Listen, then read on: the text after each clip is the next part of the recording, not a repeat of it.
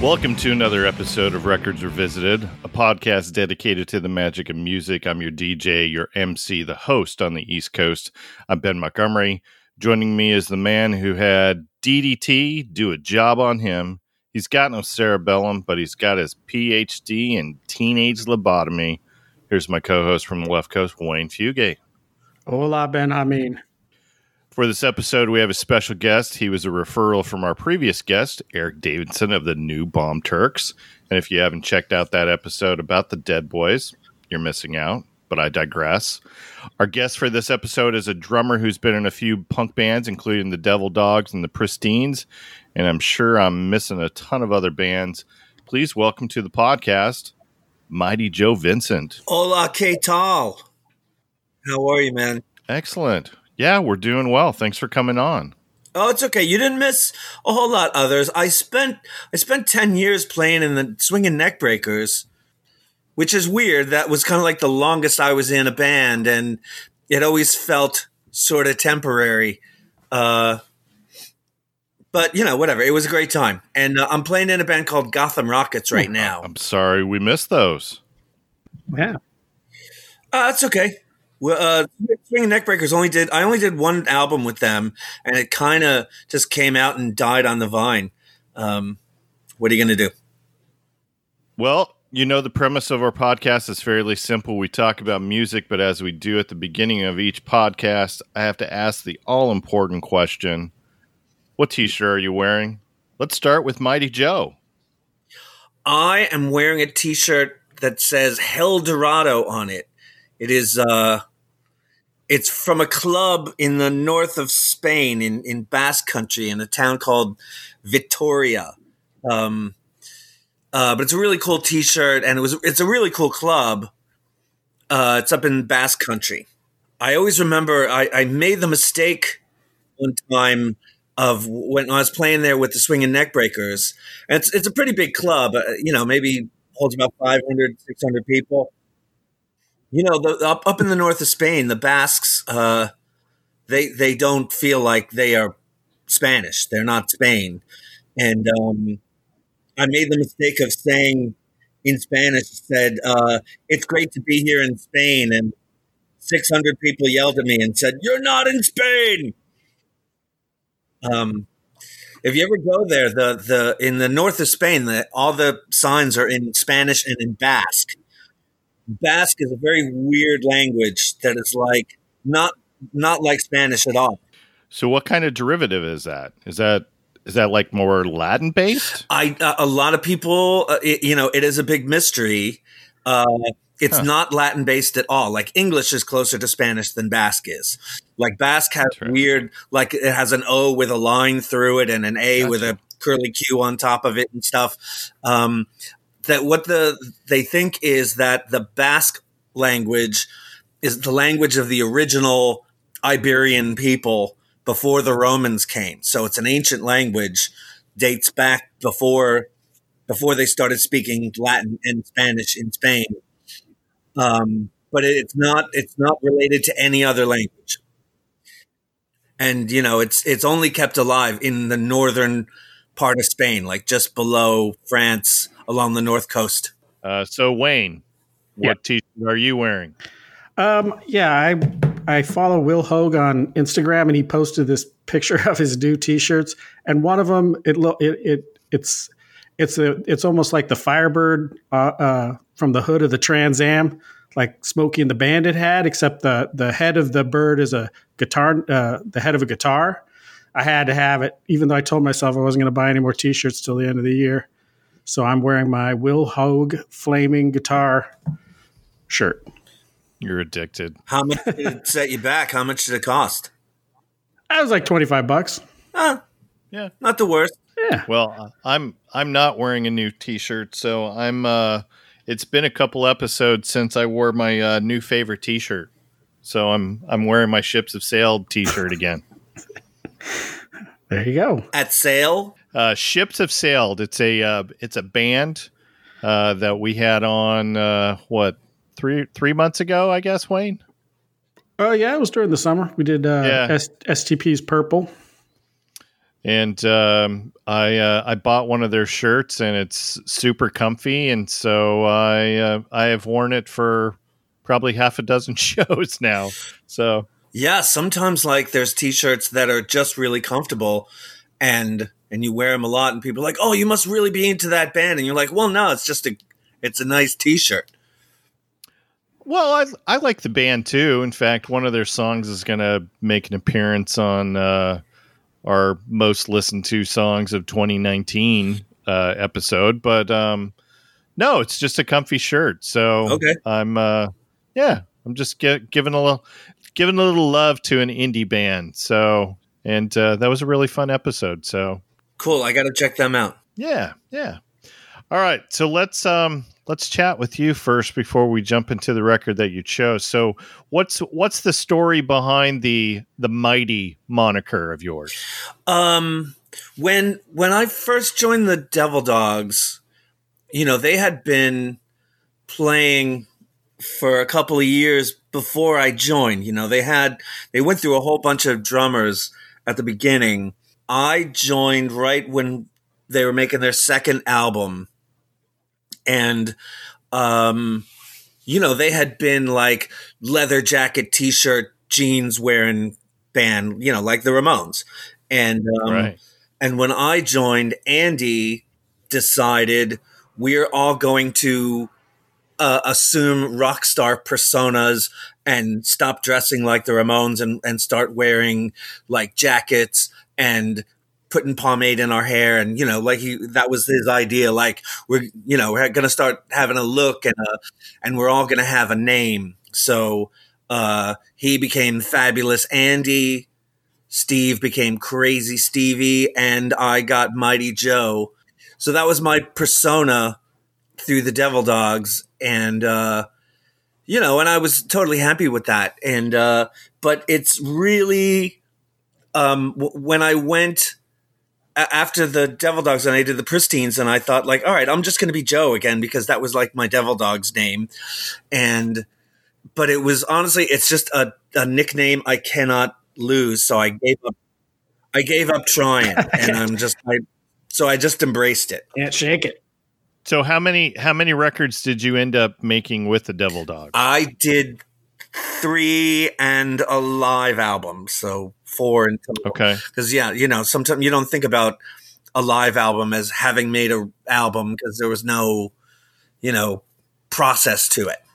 Gotcha. But so I did 3 albums with them, and then a live album that came out after we broke up, actually. So when did you guys break up? 94, 95? No, 96.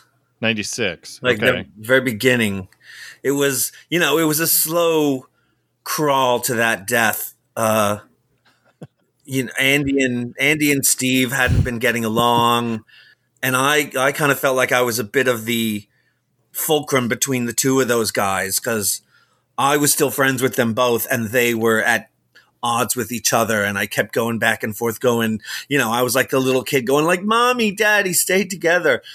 And, because as much as I was in the band, I was also a huge fan of it, and I thought that the 3 of us had a chemistry together, and I knew like, you don't find that every day. You can't just go find another couple of guys to play with and replicate that formula. So I was, I knew how precious it was, and I kept begging Andy and Steve like, "Oh, come on, be friends again." And it just wasn't, it was just not possible to save anymore. They were, kind of going out of their way to hurt each other's feelings, and it just wasn't functioning anymore. So that was that. Gotcha. Why can't bands just get along?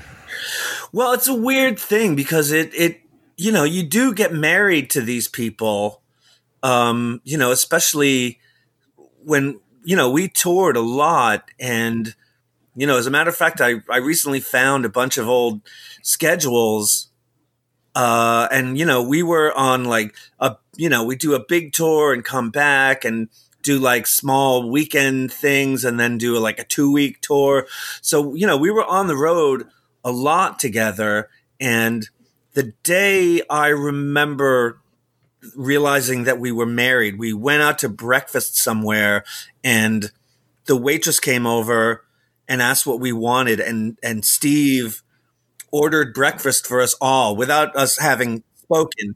And he got exactly what we all wanted. And I was like, oh my God, we know each other so well. We're married, And the thing is, like in relationships, when you know somebody that well, you know how to effectively hurt them. Like, as much as you know what they love, you also know what they hate and what hurts them. And, you can very effectively hurt the other people's feelings. And and people grow, and, Steve got married, and he, I think he wasn't as into going on the road all the time anymore, because now he had a wife, and just people grow apart. It's like the Carpenter song, right? Which one? Can't we stop hurting each other? Such prophetic words. Karen was a prophet. Yes. So for people who, I will freely admit that I am not a punk. Wayne will second that, I'm sure. Right? Oh yeah. Yeah. Yes. So whenever I'm booking guests, I always tell people, look, I'm the Americana guy of this relationship, and Wayne, he's the hard rock and punk rock guy. So okay. So for the Devil Dogs, what are the songs that a layperson like myself should go and get introduced to the Devil Dogs? What are some of those introduction songs? I will tell you a handful of songs, because we did attempt pop from time to time. And, I'd also like to say, there's so many bands that I knew that were, I think, just punk by default, because I think punk got to be this thing where, if you can't sing melodically, and you can't tune your guitar, and you can't play in time and all that sort of thing, and you say like, well, yeah, it's punk rock, man. We're allowed to do this. And that was just an excuse to like play sloppily. I think that the Devil Dogs, like the Ramones, is like, we mean to play this way. Like, we are not playing this way because we're sloppy. That's the sound you're looking for. Yeah, right. Not like we're incapable of anything else, therefore we're calling this punk rock. Right. But I'll tell you a handful of songs that are on the pop side that we did. One was called Get on Your Knees. One is called Radio Beat, that I thought was the closest we had to, what could have been a single.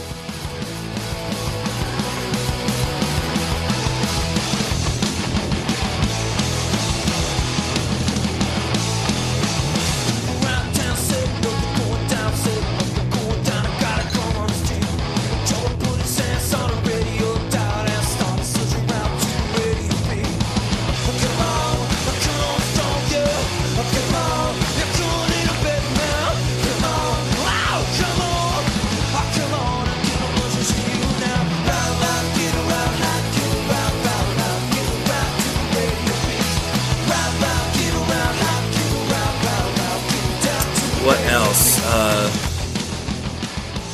I'm drawing a blank on my own tunes. Baby, I'm a King. That was one. So those are good introductions for me. So how about for somebody like Wayne? I spent the whole other day listening to I just put Devil Dogs in Spotify and listened to everything that was on there. Babysitter, Rock City USA, Back in the City, Big Fucking Party. I was listening to, all day I was just listening to Devil Dogs. Okay. I was loving it. I was in heaven. Cool. Thanks. And look, and you said the F-bomb, not me. I just wanted to show you it was okay. I just wanted to get the ball rolling. Okay. It's cool. Usually when I'm editing an episode, more often than not, I'm editing Wayne, because I think he knows that I'm the editor guy, and so he's like, I'm gonna make this difficult on Ben, just cause. Yeah, sometimes you just need an F-bomb to spice it up. It's the only word that'll work. Right, yeah, I know. Sometimes, yeah, right. That's the thing. Like, if you use it effectively and not too much, it's cool. But I'm still picturing Wayne's grandma being in the room, so I'm right. Well, I should. That's what should be. So let's switch gears. So from Devil Dogs, you went to the Pristines, right? That's a name that I remember from. I guess you guys were late '90s, early 2000s, correct? Yeah, late '90s. We were done by 2000. So like the Pristines started right after the Devil Dogs. Right after the Devil Dogs. Well, actually, after the Devil Dogs, Andy and I had a short-lived thing called Los Primos. Okay. That we recorded an album that never got released. And there was a couple of singles released from it. But at the time we recorded that album, both Andy and I were really into the John Spencer Blues Explosion. And Andy really admired how John Spencer didn't really sing lyrics as much as just make sounds. And Andy wanted to do that. Andy was like, I don't want to write lyrics anymore. I just want to go like, I'm a baby tonight. And, just say tonight and come on and things like that. And the rest of the lyrics were just, sounds. And so we turned in this record to Crypt. And Crypt said, okay, yeah, when are you going to write lyrics to it? And then he said, no, that's the way I want it. And he said, all right, well, then I'm not releasing this.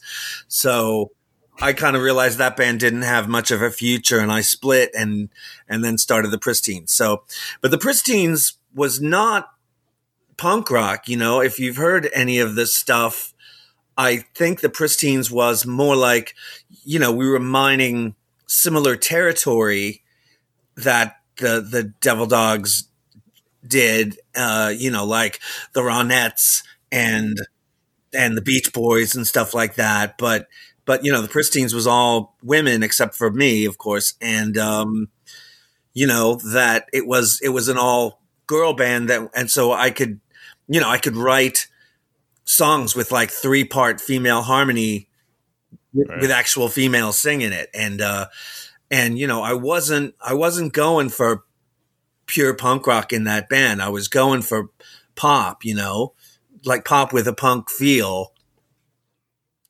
And so it's definitely, it shouldn't scare, if you're not a punk rock guy, it should not scare you away. And you just described why I probably have heard about the Pristines as opposed to the Devil Dogs. As you said, you were going for the pop sensibility with a little bit of punk infused in there, and that's more in line with my style that I'm cool with. So I'm sure Wayne probably didn't like the Pristines as much as he liked the Devil Dogs. Maybe not as much, but yeah, they reminded me of like the Muffs and stuff like that, or the who was it? There was a lot of those punk that's right on the fringe, like almost on the fringe of new wave and punk. Yeah. Well, I got tired of, song, like punk rock songs like that are not melodic, and if it's just like the vocals are just like some guy screaming, la, la, la, la, la, la, la, la, la, la, la, la, that I got a little bored with that, and I was like, yeah, I want to write melodies and harmonies and all that sort of thing, and and which whatever that'll lead us to this particular record in the future. But yeah, the Pristines, that was it was really successful for a very short period of time. I made a lot of money from that record, and it could have been a great thing, but the reality of that band was, once we got a record deal and went out on the road, the girls in that band quickly realized, like, this was not my dream. This is not what I wanted to do. And I was always of the mind that if you picked up a guitar, you know, don't you ultimately want to, you know, do this for a living? You want to do this all the time. And because that's what I wanted to do. That's what I wanted to do with the Devil Dogs. I thought I want this to be my life. I don't want to, you know, have a job and, you know, be a normal person. I want to live as a musician. You don't want to live in the 9-to-5 world? Yeah, exactly. And with the Pristines, we got that opportunity that I didn't have to have a job, and I could be a musician 24/7 and just like write songs, go to practice, all that sort of thing, and not have to worry about what do I do when I come home from tour. But the girls in that band were like, oh yeah, this music thing, it kind of eats up your whole life. And I can't sit on the couch with my boyfriend and watch TV. And I was like, yeah, I know. I thought that's what you guys wanted. And ultimately they didn't, you know, they did not, you know, I kept thinking that somebody, you know, put a gold bar in their lap and they were just like, oh, this gold bar, it's a little heavy and it's not as shiny as I thought. And I don't really want it. And, so yeah, that's what I think, you know, none of them really, they were not as in love with it as I was. I always make the example of like, if you're not really in love with the 1 hour that you spend on stage, the other 23 hours kind of suck, you know, especially when you're on the road. Like that 1 hour on stage has to be worth it, you know, for all the other stuff that you put up with. And they were not in love with that 1 hour. And, you know, too many of them were like, oh, I wish I was at home. And, you know, I wish it was like my sister driving my kids to soccer practice and all that sort of thing. Are any of them still doing music in any capacity? No. I mean, not even like playing Smelly Cat at the Central Perk? I do not think so. Wow. Yeah. I mean, if any of them are doing anything musically, I am unaware of it. Gotcha. But yeah, I never see any of their names coming up in bands. And, you know, I still pay attention to all that. I'm still in that world. You know, I can't, as much as I did try and get out, and, you know, it dragged me back in. Pulled me back in. Godfather. Yeah. But yeah, I got out for a year or so, and I was just sort of namelessly depressed. You know, I was just walking around depressed all the time, and I was kind of taking stock of my life and going like, what am I so depressed about? Everything's pretty good, you know? And then I was like, oh yeah, I don't play music anymore. That's why I'm depressed. Yeah. And, so yeah, it's like some people, you know, can give it up. It was like, hey, it was a hobby I did when I was 25, and now I'm, you know, now I do whatever grown-ups do. Right. So the Pristines had a song in the movie Jawbreaker. Do you ever get any mailbox money for that? Yeah. I honestly, I hate to brag, but I get lots of mailbox money from the Pristines, even to this day. Wow. Awesome. And, you know, for that song, I wrote a Christmas song that I had hoped would buy me a mansion and a yacht, but that gets played on the radio every November to December. And I, you know, in the springtime, I get a pretty nice check for that.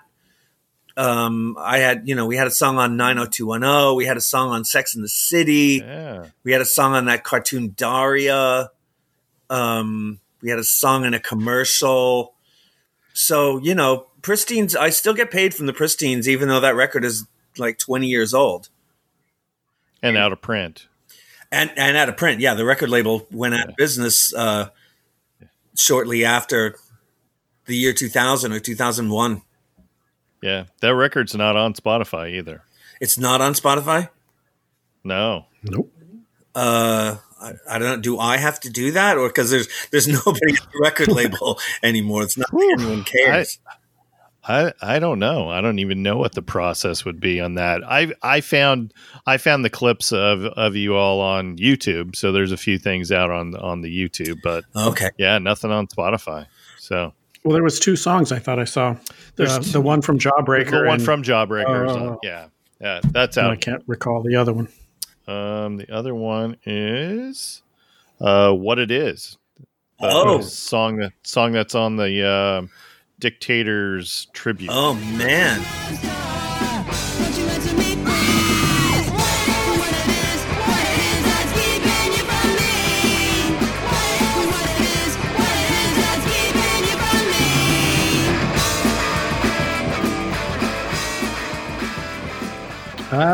God, that was when we had just started, and I actually lied to the guy who put that record together. This old friend from Spain. His name is Kike Termix. He's no longer with us, and he was. I found out he was doing this Dictators tribute record, and I got in touch and said, "Hey, man, my new band has a Dictators cover," even though we did not. And and we went into We will get one. and we went into this cheap studio and banged that tune out in a day. And honestly, whenever I listen to it, I kind of cringe because it really does sound to me like yeah, we barely know what we're doing at this point. But it's a great song. Well, the drumming sounds good in it. Yeah, drumming's Oh, awesome. cool. Thanks. And the Christmas song, that should be on. It's not. I didn't see it unless it is under some other name. But I didn't. It's called "Christmas is a Time for Giving." Maybe I think it's just on YouTube. That's what I'm thinking. Oh well, Yeah. whatever. All right, But that's the song that gives me the most mailbox money. Maybe we just want to keep it on YouTube because we've heard from more than one musician this year about how little Spotify pays out. So maybe just keep it on YouTube. Yeah, exactly. Well, I was going to mention that. I was going to say that I know lots of guys and girls in bands who have their stuff on Spotify, and every once in a while they post on Facebook their Spotify checks, and they're for like 87 cents. Right. And so like the stuff, the places that the Pristine songs get played on really pay like hundreds and thousands of dollars. So that's awesome. It's a much better thing. Yeah. So I don't have a mention any Yeah. yacht, but every once in a while I can buy expensive shoes. Well, that's good. So once I was doing a little bit of research on the Pristine, so I noticed that here's how I'm going to tie the Pristines with the Ramones. Is Joey wrote a song for you guys? He did. Oh yeah, God, yeah. It's a cool story because I was into the Ramones from the day the first album came out when I was 11, I guess, and I was such a huge fan. And then like flash forward to years later when our album came out, while I was writing that, I kind of rediscovered the first Ramones record. Cause, like I said, I listened to it since I was 11, 12. And, I kind of stopped listening to it because it was sort of imprinted in my brain. And I rediscovered it around that time. And I just thought like, oh my God, it's so simplistically brilliant. This is rock and roll boiled down to pure poetry, the pure, the simplicity of it, the compactness. So I was trying to, at the time, write like the Ramones and the Jackson 5. And when that album came out, Joey was being interviewed on MTV, and they said, "Hey, Joey, who's your favorite band?" And he said, "Oh, right now, the Pristines are the greatest band in New York City." So that was the beginning of our relationship. And so one day, the phone rang, and I answered the phone, and it was like, "Hi, this is Joey Ramone." And, you know, my 12-year-old self would have flipped out, right? That Joey Ramone called me up and he said, so I wrote a song for your band, and maybe you should come over my house and I'll play it for you. And I was like, oh my God, I'm going to Joey Ramone's house. And so I was, you know, I was trying to be as cool as I could, you know, going to meet my childhood idol. And I went over to his place, and I didn't get invited in, to tell you the truth. Like, he answered the door and he had a cassette in his hand, and he just said, here's a song I wrote for your band. And he said, you can do anything you want with it. Change the lyrics, change the arrangement. I don't care. But I think you guys could do a great job of this one. And it was a song called What Did I Do to Deserve You, which actually is on his, I think, second posthumous solo record.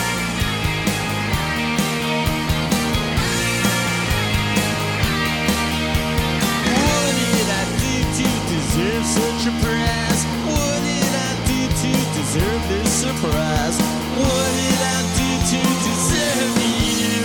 What did I do to deserve you? What did I do to deserve such a prize? What did I do to deserve this surprise? What did I do to deserve you? What did I do to deserve you?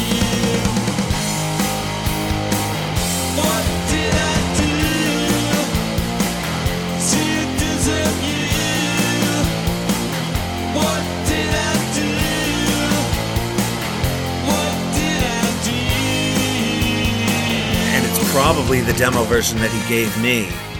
And, you know, I won't speak ill of him, but honestly, it was not his greatest thing. It wasn't his greatest song.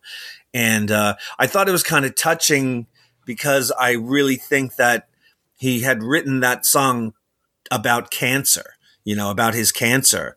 What did I do to deserve this cancer? And you know, the Pristines kicked it around for a while, but we really couldn't make it come to life. We couldn't make it sound special or anything.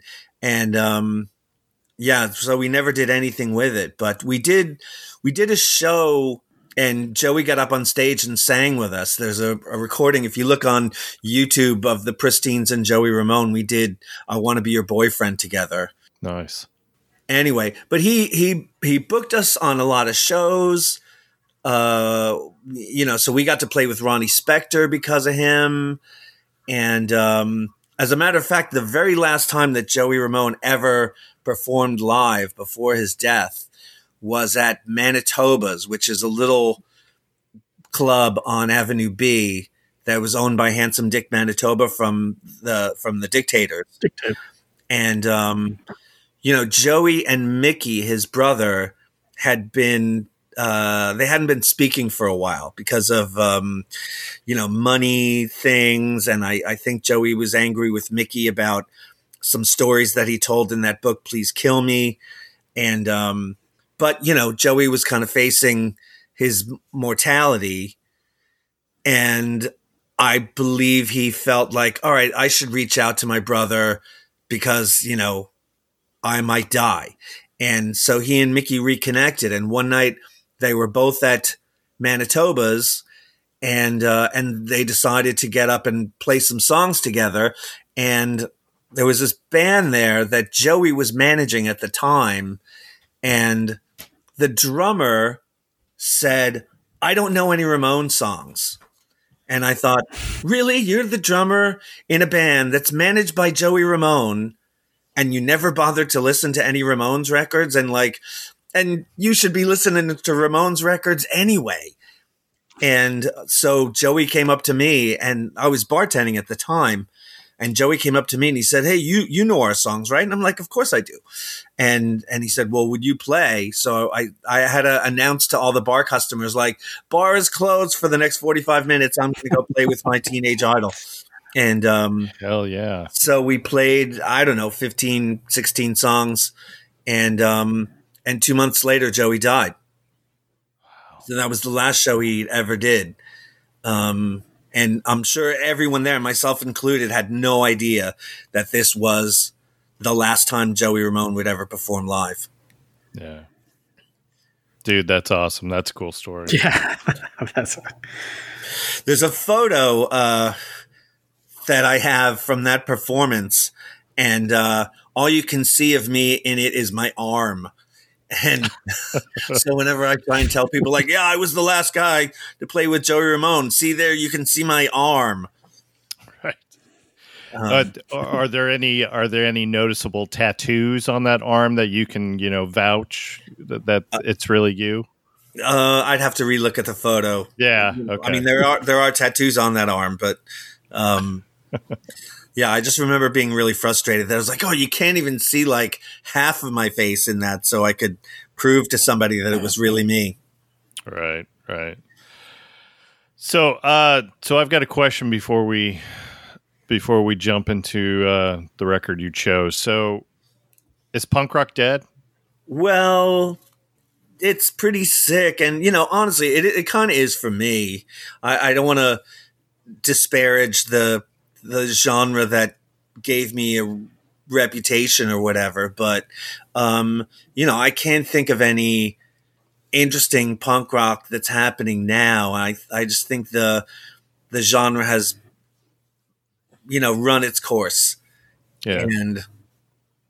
But like I said earlier, I do think that there's a lot of bands that still play now and call themselves, hey, we're punk rock. But to me, it is just like, yeah, you're punk rock because you can't do anything but this. You don't play that well. You don't sing that well. So the reason you call what you do punk rock is because you're a sloppy player. Yeah. Like you have not chosen this genre. It's your default genre. Right. It's chosen you. Yes. Yeah, and now I'm feeling bad because earlier today when I was on my morning walk, I was wearing my Menzingers t-shirt, and I should have worn that for this episode, because when we interviewed Tom from the Menzingers, and I just got an opportunity to see them a couple weeks ago, so they're on Epitaph Records, and when I asked Tom, so what do you guys consider yourself? And he's like, well, we're a punk band. And, I had an opportunity to see them. Yeah, I think they're absolutely punk influenced, but comparing them to, Sex Pistols or the Ramones or, any of the early 80s type of punk bands, I'm not sure. I don't know if I could put a Dead Boys record next to a Menzingers record and then point to the Menzingers and say this is punk. And I'm not disparaging the Menzingers at all, because I love them, but and maybe that's all you need to know about punk rock is that I'm again go back to my comment of I'm not the punk rocker in this relationship. I'm more of the melodic guy, the Americana guy, and I absolutely love the Menzingers. So, I don't know. Interpret that however you want, right? Okay. Well, I know the thing about, me being the age that I am. I remember when the first Ramones record came out and when the first Sex Pistols and Dead Boys records came out. It was just shocking how punk rock that was, and like the first Generation X record, and it was like, oh my God, these guys play so fast and loud and raucous. And now when you listen back to the Sex Pistols album or the first Ramones album, you're like, yeah, it's rock and roll. And Right. it doesn't sound as dangerous as it did at the time. In 1976, when the Ramones record came out, it sounded like it was made by Martians because it was so weird. Right. And now it's just like, oh yeah, Blitzkrieg Bob, sure. My 4-year-old sings that song. Right. Yeah. And I had my 20-year-old, in fact, he was helping me with the sound clips for this episode. And I said, you know what? I bet you're going to like this album. And so he starts listening to the first couple tunes. He's like, "Oh yeah, I know these guys, Blitzkrieg Bop, right?" And it's like, Yeah. "Oh, yeah, so that tells you everything, I guess you need to know, because he probably heard that on like a Scooby Doo cartoon or just something else. Because again, it's a catchy tune, but yeah, I totally get what you're saying. Where it's like it just sounds like rock. A few years ago, I took the family on family vacation, and I always grab a couple CDs from the collection just in case of whatever, the internet's not working, etc. And I grabbed London Calling, which is one of my all-time go-to favorite records. And I remember having London Calling as a teenager and thinking, this is so on the edge. And now I listen to it and I kind of have the same thing that you're talking about, Joe, where it's like, this is still a really good album, but I don't see the edge to it. Yeah, right. It's really normalized now, and Right. but yeah, I remember when that record came out. That record was amazing and world shattering, and now when you listen to it, you're like, yeah, it's rock and roll, and and by that time, even though the Clash was like a punk rock band, but they had moved into so many other genres. Like, yeah, they're a punk rock band and they play reggae and ska and jazz and blues, and they're a band that grew, and punk rock is like, it's kind of like, at the end of the day, like rockabilly is like, not to disparage rockabilly, people who like that sort of music, that's fine, but it is a very limiting kind of music to play, that it's all the same 3-chord progression, and there's certain things that rockabilly does. It's a very tiny little paradigm, and anyone outside of guitar players, like rockabilly is pretty much guitar player music, because like the drums and the bass just do the same thing over and over, and the guitar player gets to play ripping solos. But outside of that, like, if you become any sort of accomplished musician, you get really bored with it. And the same thing with punk rock. Like, you play punk rock for a while and then you get a little bit better and at your instrument, and you think like, yeah, I would like to play a 4th chord or a 5th chord or a diminished chord, or play in a time signature that isn't 4. Yeah, anything like that, like you want to expand what it is you can do with your instrument and your writing. And punk rock and rockabilly is, it's a tiny little box to work within. Right. Yeah. All right. So one last question before we switch gears. And you said you listened to the Eric episode? I did, yes. So you should be prepared for this question. So Toto's Africa, good or bad song? Well, it's horrible. It's torture. It's total torture. There you go. Absolutely. And this is the reason why Wayne keeps telling me, book more punk rockers on this. It's I don't know. It's so bizarre, that song, that it is torture to my ears. But I work at this bar, and that song is on the jukebox. That actually somebody compiled a CD of the most hated songs. And it's got like Muskrat Love and We Built the City on Rock and Roll and that on it. And I promise you, whenever that song comes on, everyone stops and sings along to it. Like, everyone knows the words to it, and whether or not they're singing it in irony or in pure love, but it is an amazing and bizarre thing to see that every conversation at the bar stops and everyone sings every song to Toto's Africa. And people play it so often. Like, how jukeboxes work, like the song that is the most popular song, the most requested song, whenever the jukebox switches into automatic mode, it plays the most requested song more often. So even if the bar is empty and no one's playing the jukebox, Toto's Africa comes on 2 or 3 times because it.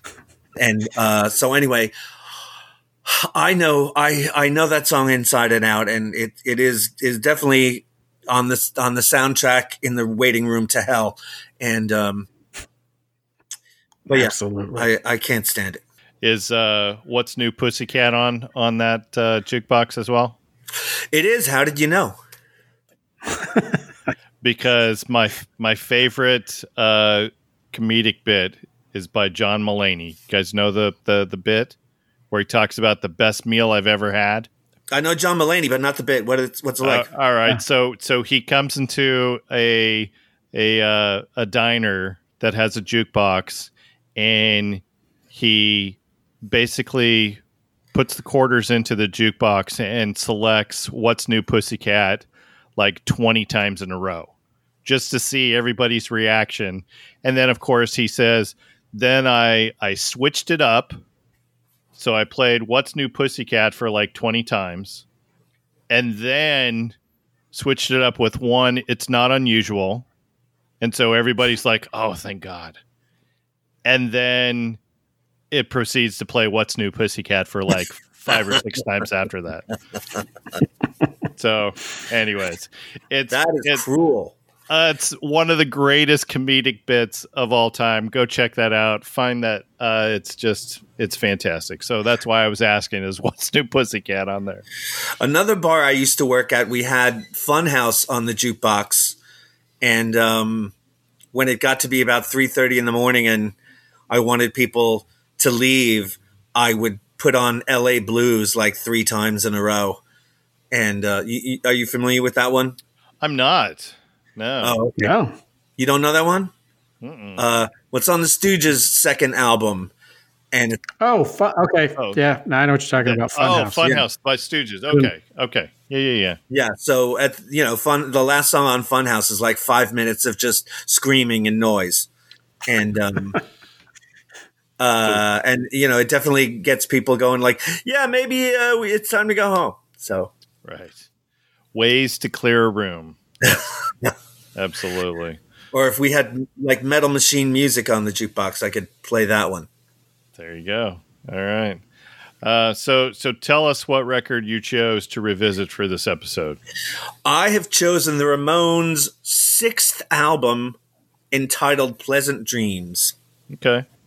So I like to go to the Rolling Stone top 500 albums of all time for every episode just to see where that record stacked up, if at all. And I had to see if there were some Ramones records on that list.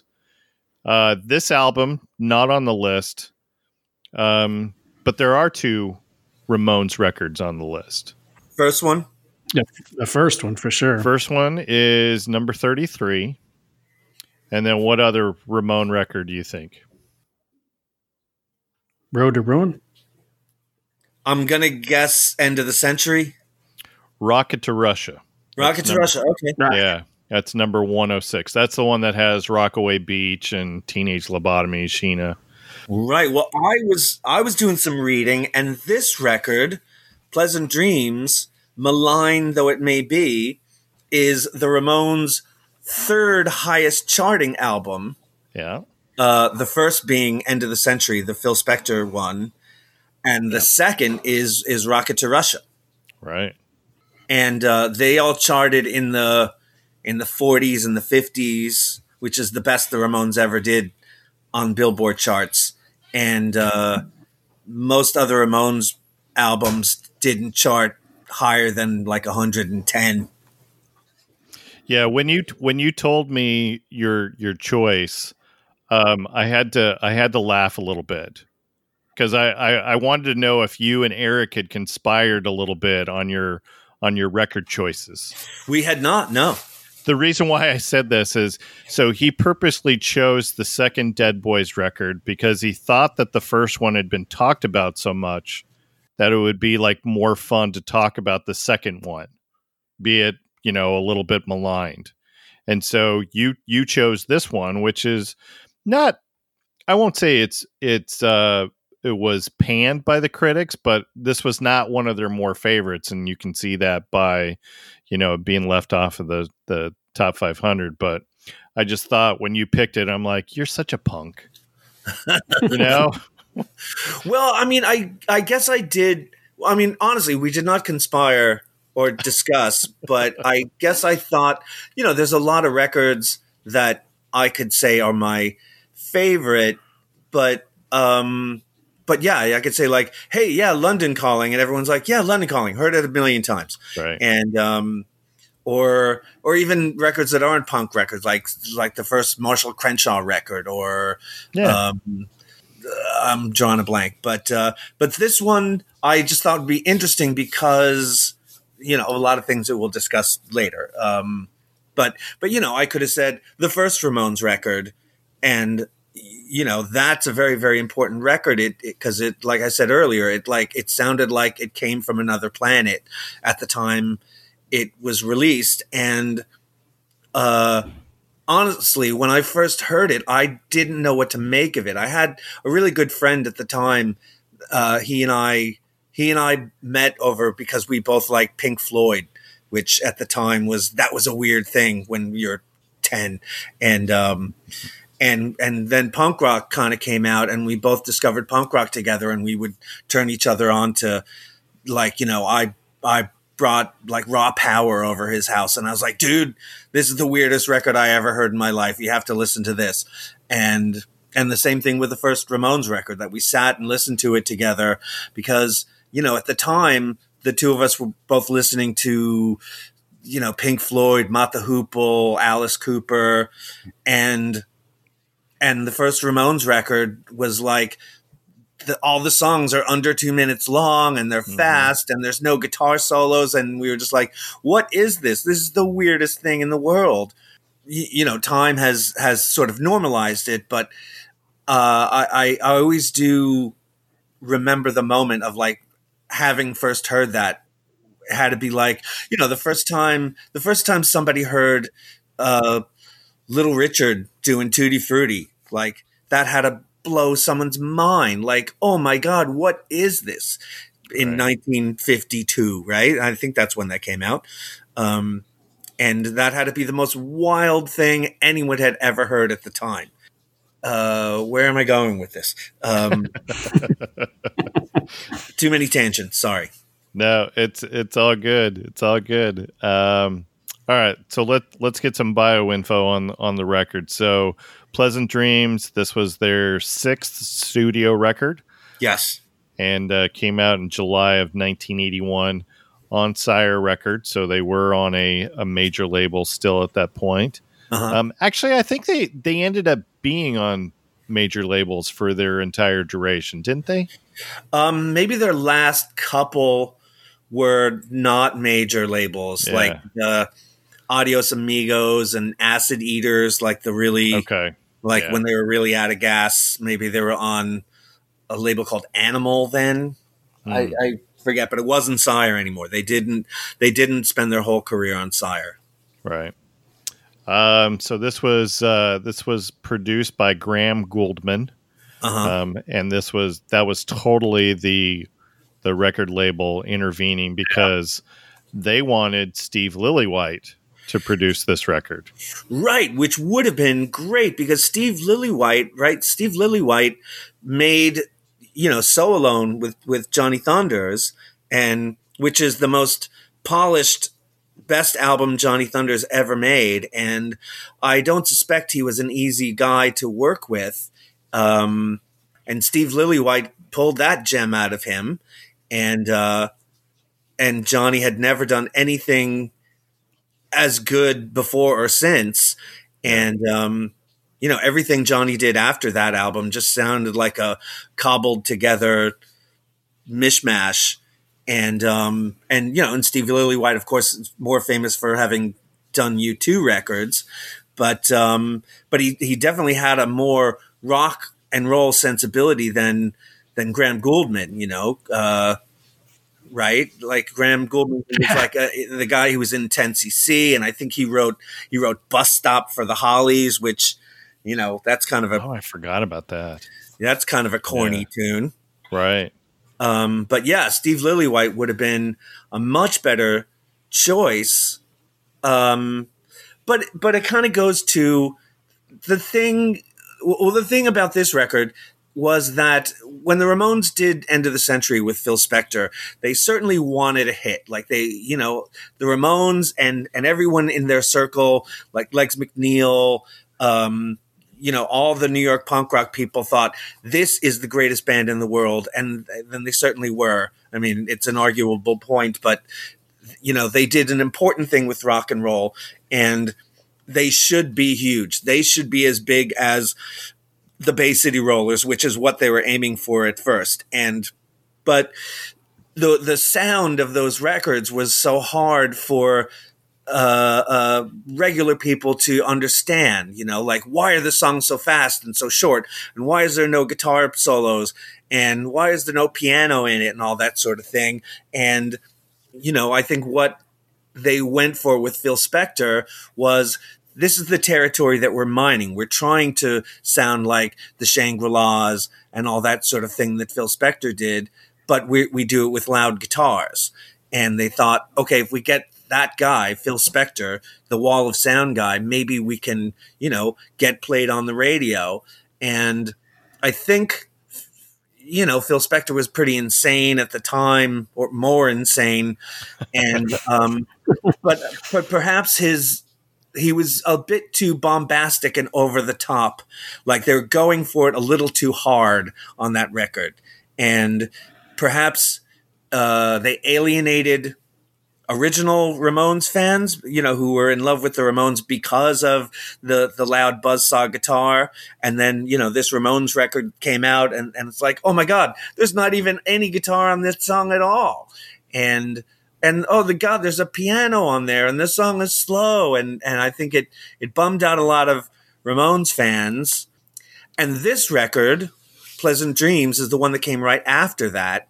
I always remember in the Ramones documentary, Johnny Ramone said after End of the Century didn't crack the charts, and they also had done the film at the same time, the Rock and Roll High School. Mm-hmm. And you would think oh my God, we just did a record with Phil Spector. We were in a major motion picture. We're going to be huge.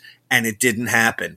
And I think Johnny was the one who realized, okay, this is where the Ramones, this is where we are. We're never going to get any bigger than this. So let's just, we'll just keep being the Ramones. That's as good as it's ever going to get. And give up trying to have a number one single or a number one album.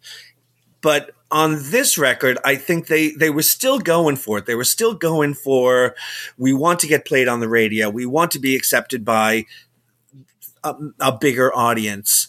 But they didn't, it's not as over the top as End of the Century was. So it still sounds like a Ramones record. There's still buzzsaw guitar on it, but it's more melodic. There's more harmony vocals. There's piano in it. So it's, they softened up the sound a little bit for the mass record buying public, but not too much. So that, that Ramones fans shouldn't be entirely alienated by it. If you were in love with what the Ramones did at the beginning. Yeah, I was going to say there's still some Phil Spector elements to this record. Yeah, absolutely. So maybe there's a little bit of hangover from that, or was that the direction that Graham Gouldman was trying to get, or maybe Sire brought in Graham and said, well, we didn't get the Phil Spector sound with Phil Spector, so you try and get the Phil Spector sound. Yeah, maybe you sound more like Phil Spector than Phil Spector does. Right. Yeah, I don't know. And I don't know, you never know why certain producers got chosen. What does Graham Gouldman have to do with Sire Records? Maybe he and Seymour Stein played squash together or something. I don't know. Yeah. What do you think this album would have sounded like if Steve Lillywhite would have produced it? I mean, have you guys looked at Steve's resume? I have not. I mean, It's insane. Really? The people that he has worked with. So here, let me just throw out a whole bunch. Okay. So he's won 6 Grammy Awards. Wow. He is a commander of the Order of the British Empire. That happened. That was bestowed on him in 2012. And they don't just give that to anyone. So he's worked with you. You brought up U2. So he's also worked with Rolling Stones, Dave Matthews Band, Peter Gabriel, Talking Heads, Morrissey, The Killers, The Pogues, Kirsty MacColl, which is natural because he was Kirsty's husband. Oh. Worked with Simple Minds, Psychedelic Furs, Counting Crows, Blue October, Big Country. I mean, and I haven't even listed all the ones that didn't make splashes under his tutelage. So pretty good resume there. And I'm good just resume. Yeah, I'm just wondering, what that would have sounded like. Look, this podcast, we're all about the woulda, coulda, shoulda. We talk about the what ifs. And this is one that I wonder, would they have continued to be the band for the next couple decades if this would have broke, if Steve would have produced it and it became popular? Would they have been comfortable with that? Yeah, I don't know. That's really interesting. Like maybe had this record landed sonically a little bit closer to what the Ramones were known for and what they were going for. And, I think, like what they needed their inner pop thing to be polished up a little bit, but maybe not too much. And that's the thing. Like maybe some people think like, yeah, this is the Ramones. The Ramones should have been polished, but maybe not polished quite that shiny. And maybe Steve Lillywhite could have gotten it somewhere between, somewhere he would have split the difference. Yeah. Who knows? And yeah, if that put the Ramones on the charts and, put them up in the leagues with, U2 and other big bands like that, who knows? You never know. Right. And even I know So Alone, which is a great record to me, suffered a fate. Apparently, the label that it came out on, when they pressed up the single, You Can't Put Your Arms Around a Memory, that's Johnny Thunders' enduring hit, that they only pressed 10,000 copies. I don't know, for economic reasons or stupid reasons or whatever, but that the single came out and was unable to chart, even if every single one of those copies had been bought. Oh, wow. There was, you can't hit the charts with 10,000 sales. Yeah.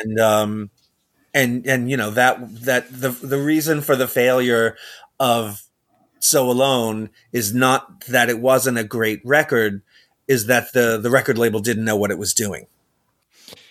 We haven't heard that at all during these episodes, have we, Wayne? Well, that is a common theme. Yeah. Anybody look at the deluxe version of this record? I took a peek. Yeah, with a few demos. Why was the song Chop Suey not included on this record? I didn't like it. I thought it was interesting to hear the Kate Pearson singing on a Ramones record, but I didn't think it was as strong a song as any other ones that were on here. No, okay. I liked it. It was on the soundtrack to a film, no? Oh, was that the reason why? Yeah, it was on the soundtrack to a movie called Get Crazy. Ah, okay. That like Lou Reed is in it and Malcolm McDowell. It's a weird rock and roll movie from the early 80s. Gotcha. Okay. That makes sense now. All right. Well, should we jump into the record? Sure. Yeah. I think we've talked enough to lay the groundwork here on the Ramones. So as a reminder, our scoring is going to be based on the number of songs on the record. Wayne, how many songs on this record? 12. So that means top song gets 12 points, next favorite 11, on down to lowest score of 1. So let's kick this off. Here's the first song, We Want the Airwaves.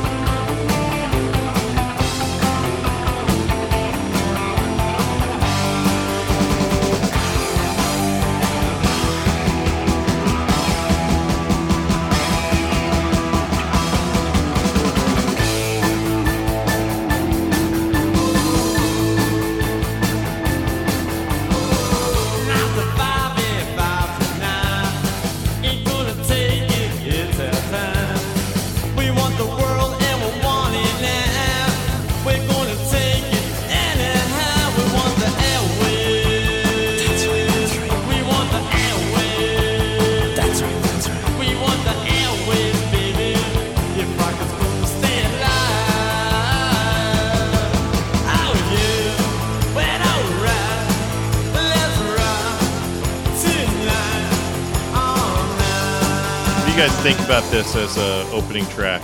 I think it's a great opener. It's almost like a battle cry, almost like a charge. Yeah, I agree. Totally, like, a great opening statement, battle charge, kind of great opener. But what did I give it? Oh, you know what I gave it. I do. You gave it a 9. Yeah, so I'm saying it's not the greatest tune on the record, which, normally when a producer is sequencing a record, I'd always thought, like, that you want your 2 tentpoles to be your first and last song. Like the 2 greatest songs should be first and last. And on this particular record, Airwaves is a great song. That guitar arpeggio in there is great. But it's not the greatest song on this album, in my opinion. No, agreed. Either of you guys Judas Priest fans? I'm all right with Judas Priest back in the day. I get a very Judas Priest, British Steel type of vibe at the beginning of this song, the guitar parts of that. Really? Wow, that's interesting. Only changes for me after Joey starts singing. Okay. But yeah, I mean, it's not inconceivable that the Ramones were listening to Judas Priest. And what do you think? That guitar, that arpeggio part, that sounds like Judas Priest to you? Very much so. Wow. Okay. So. It reminded me of that Peter Gunn riff, that kind of that spy riff. Oh yeah. Yeah, I can get that. Yeah, because this is a great song, and the thing is, I guess it seemed almost too complex.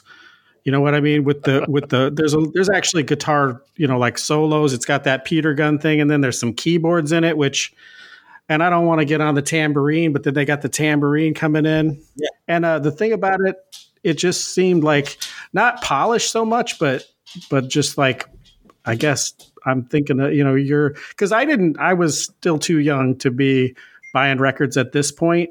I did. My aunt took me to see Rock and Roll High School at the second rate theater. So I seen him. I was starting to get an appreciation for him, but I really got into the older stuff off that first album first. And this song just almost sounded like just too heavy and too complex. And the thing that got me also is, like, I don't know if they wanted to be radio stars, but to me, it never seemed like that. And so We Want the Airwaves didn't really seem like a natural statement for them. And this is what really got me sidetracked, is I could absolutely see Blondie doing this. Yeah.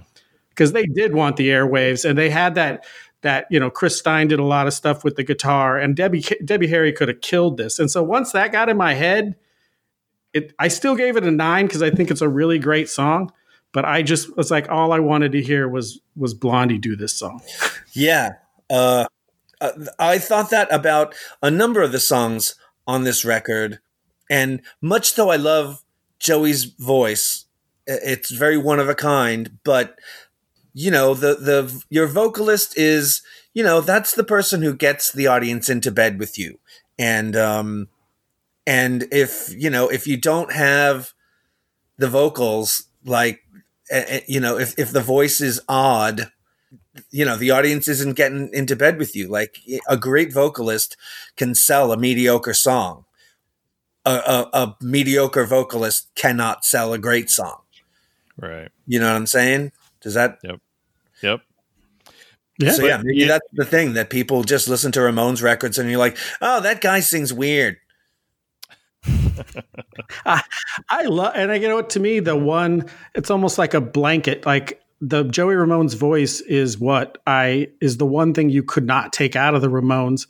And it's like you said, it's effortless. It's almost apathetic. Like, he's just singing. He doesn't really, there's not a huge amount of inflection typically.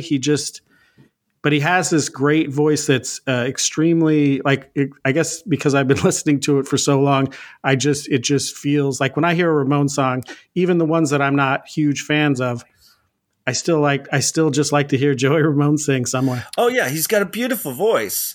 It's just one of those voices. It's not for everyone, but and like I said, I did get to meet him a bunch of times, and my wife actually had a much closer relationship with him, like personal relationship with him.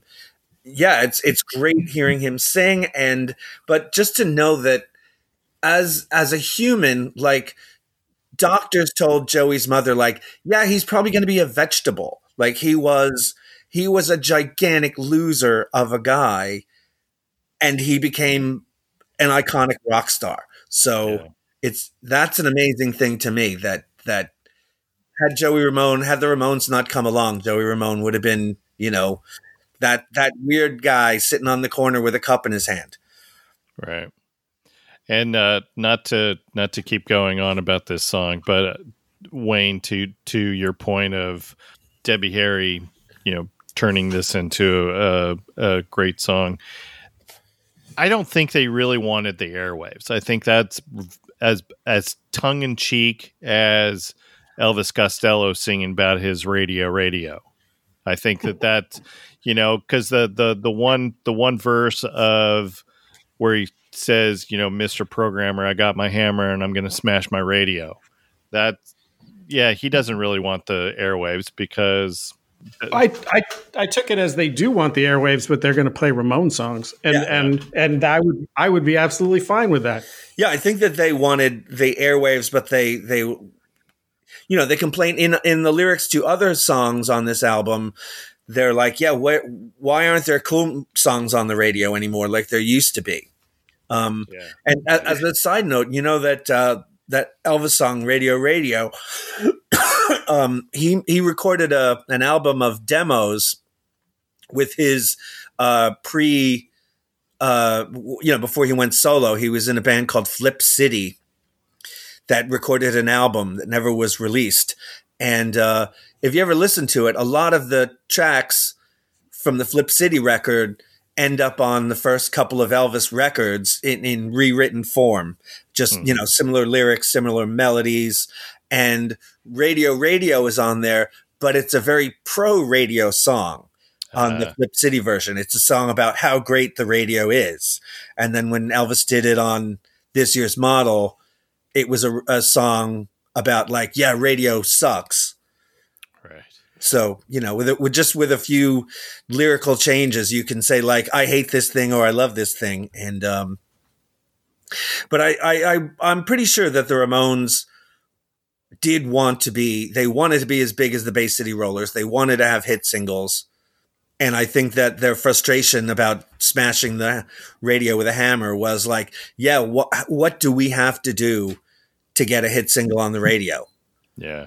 All right, let's get some scores. So I already threw out Joe's score. Wayne, your score? Also a 9. All right. And I give this an 8. All right, moving on to All's Quiet on the Eastern Front. Watch the way I walk. Can't you think my moment's gone? Watch the way I walk. Can't you think my moment's gone? Shake it like and kick it off. Smoky and that I adore. Down in the alley is where I hunt. All is quiet on the Eastern Front. Stalking the streets till the break of day. New York beauty take my breath away.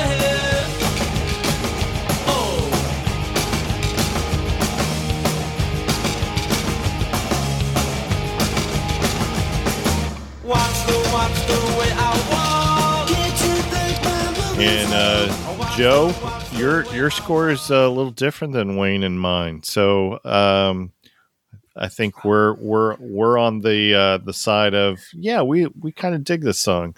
You dig it? Yeah.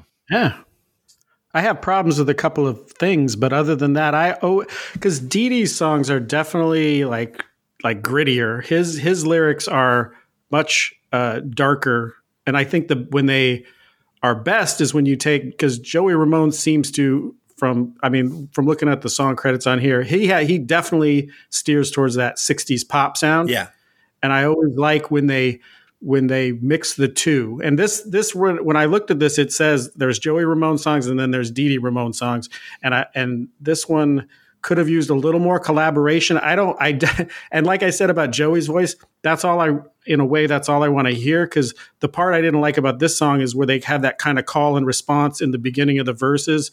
you hear Dee Dee answer, and I think Joey should have just done both parts because that was the one thing that I didn't like about it. I totally agree, and that's what I had to factor into the scoring, because honestly, I love this whole record, and that was one of the hardest things. Was I had to you have to score these songs, and every one I listened to, I was like, I love that song, but I can't score them all at the top, So you have to give it some sort of scoring, and yes, that part, I totally agree with you. Like when Dee Dee's voice comes in on that, it's like, here's Joey's beautiful voice, and there's Dee Dee's weak little reedy voice. And it just doesn't work for me. So I had to, say that bothers me about this song. Yeah. It would have been better had Joey just answered himself like he does in other songs. Yeah. I like the drumming on this one. I don't know. There's just that extra little riff that I and there's a little clicky thing in there, like somebody's playing the spoons or something. Yeah, I dig it. I like that. I will say though that I like this song for about the first minute and a half, and then it gets a little repetitive. And that's probably my biggest criticism of the Ramones is that repetition in most of their songs. Like there's not a whole lot of variety going on. That they come out of the gate with here's our formula for this song, and we're going to stick to that. Right. Well, but that's the thing about this record, and maybe the previous one too, that this is, I think, the first Ramones record that a number of songs break the 3-minute mark. Yeah. And whereas on the first handful of records, the first 3 or 4 records, like the longest song is 2 minutes and 45 seconds. And so it doesn't have time to get repetitious. Yeah. And that was the formula to the Ramones. Like, we got one verse, we got one chorus, and we're going to repeat them twice, but it's done in 1 minute and 30 seconds, so it doesn't have time to get repetitious. Yeah, I think I looked at the first album, and it was 15 songs, and it still was under a half hour. Yeah. Right. And this record, I think every Ramones record up until maybe end of the century, they all had 7 songs per side, and 7 songs at 2 minutes a piece. Yep. And so on this record, I understand what you're saying, that if you have a song with not a lot of meat in it, and you stretch it to 3 minutes, it's like, now you're getting repetitious. So if that song was 2 minutes and 10 seconds long, it wouldn't have been repetitious. Well, here's the irony in my remark. So I'm now looking at how long each of the songs are on this record are. So the last song was 3 minutes 22 seconds. I didn't have a problem too much with the repetition, but on this song, it's 2 minutes and 13 seconds long. Okay. It's the shortest song on the record, and here I'm complaining about the repetition. And to me, this one, the thing I think that makes it feel repetitious is that call and response part between Joey and Dee Dee, because the lyrics to this one are like pretty cool. It's like he's walking through the city. I mean, he makes a couple comments about New York, the New York beauty, but there's a couple of lines about the shaky lock and the kicky door, and I hunt in the alley. So there's these. Dee Dee has always had the darker lyrics, and so lyrically, when you read it, this one is different, but it's that call and response part. I think they do it 3 times, and then they do it together at the end, and that's the part that I had to separate from the song because I did not like it. Yeah, that was me as well.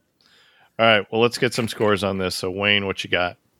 I still gave it an 8 because the more I listened to it and could kind of push that aside and then read the lyrics also, it went up to an 8. I'm giving this a 7. And what you got on this? On Joe? What did I do? I did 3 on this. You gave it 3. Yeah. Here's the KKK, Took My Baby Away. She went away for the holidays, said she's going to LA, but she never got there, she never got there, she never got there, they say, yeah. She went away for the holidays, said she's going to LA, but she never got there, she never got there, she never got there, they say, yeah. The KKK took my baby away, took her away from it. The KKK I'm just going to throw this out there right now because this does not happen often, and I can't remember the last time it happened on an episode, but all three of us agree on the score, and all three of us agree that it's the best song on the record. All right.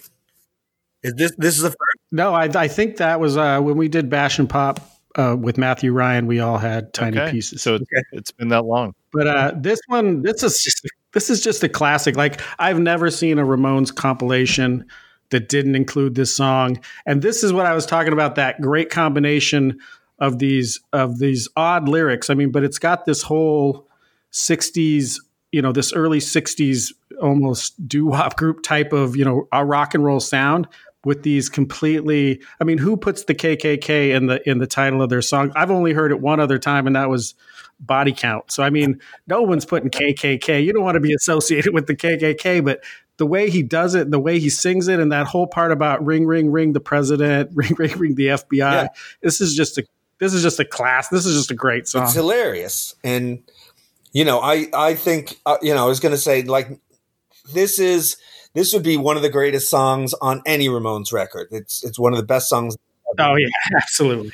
Yeah, and for kicks and giggles, I went to look at a later Ramones live record, the one called Locos Live, because I wanted to see what songs from this record made the live record, just a few years later. Right. Because usually when you're recording a live record, it's essentially like a greatest hits record. And right. You're throwing all of your legacy songs on there. This is the only song from this album that's on that live record. Wow. Yeah, okay. So if that gives you any color, yeah, it's like in the course of every band making a record, like there are your make weight songs that you're like, yeah, okay, this is a song. It's not terrible, but I mean, whatever. Even the Devil Dogs, like we had a bunch of songs that we recorded for albums, and we never ever played them live, not even once. Right. But yeah, so this is the most enduring one for sure. So we all agree on that one, right? Yeah. This is top score. Is there any truth to one of the rumors of that this was written about Johnny stealing Joey's girlfriend? And I had heard that that's like that editor's urban legend. Like I had heard that he had written this song before that happened. And I read something where he was dating a black girl and her family didn't want her going out with him. And that was the inspiration for the song, which, like I say, it all makes sense. But how horrible do you have to be to get to basically be the metaphor for you as the KKK? Because when I heard the story too, and I thought that's amazing. First of all, that he did that, and then you got to give a little bit if Johnny Ramone actually continued in the band and played on the song, that's even more odd. But I had heard Joey's brother said it was written considerably before that had happened, or before he knew it had happened. Yeah. That is what Mickey said. Yeah. Yep. But yeah, I mean, I never met Johnny Ramone, but I know a lot of people who have, and the consensual opinion is as much as Joey and Dee Dee were pretty certifiable nutcases, Johnny was by far the most unpleasant of them to deal with. Okay. Interesting stuff. So yeah, the metaphor of the KKK for him is somewhat fitting. That's awesome. All right. Next track is Don't Go.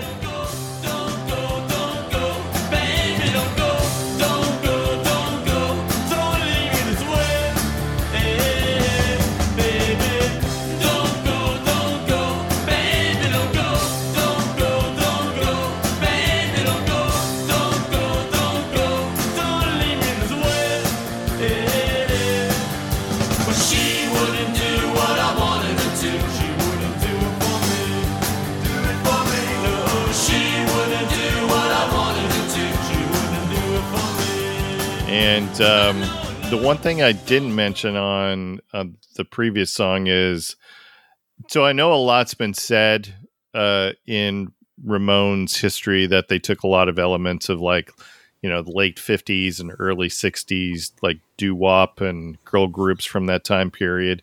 And I think this song really is like the first of many songs that really embraces that. I think there's elements of that in the KKK Took My Baby Away, but it's definitely in the forefront of Don't Go. Yeah, well, like Wayne said earlier, when I was listening to this, I thought, yeah, if Debbie Harry sang this song, it would kill. It would have been a huge hit because that chorus is beautiful. And one of the reasons I scored it kind of low is that the verses aren't great. The chorus is infectious. The verses aren't as great. But if Debbie Harry or even I was having fantasies in my head of like my old girl band, the Pristines, had the Pristines done this one, it would have been a much better song. Because I think that chorus to me sounds like, yeah, if 3 women sang that in harmony, that would be gorgeous. Yeah.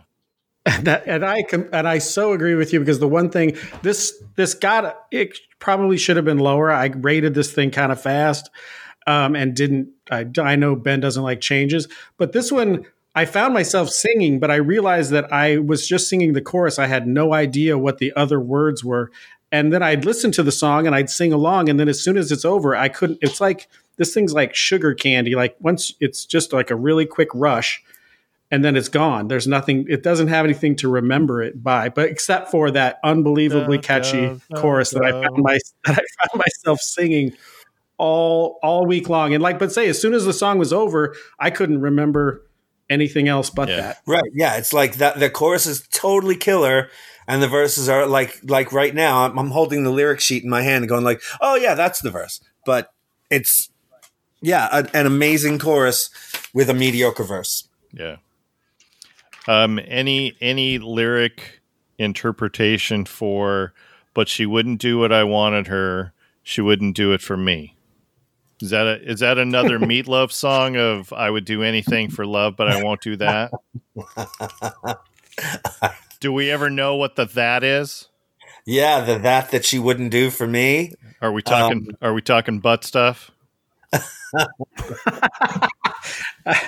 I don't know, but I think she did it for Johnny. Yeah. Oh, yeah. All right. Let's get some scores on this. So Don't Go. Wayne, your score? I gave it a 6, but I think it should have been lower. Okay. And then Joe? I gave it a 7, my friend. All right. And I'm agreeing with Wayne on this. This is my 6. Okay. And let's move on to You Sound Like You're Sick.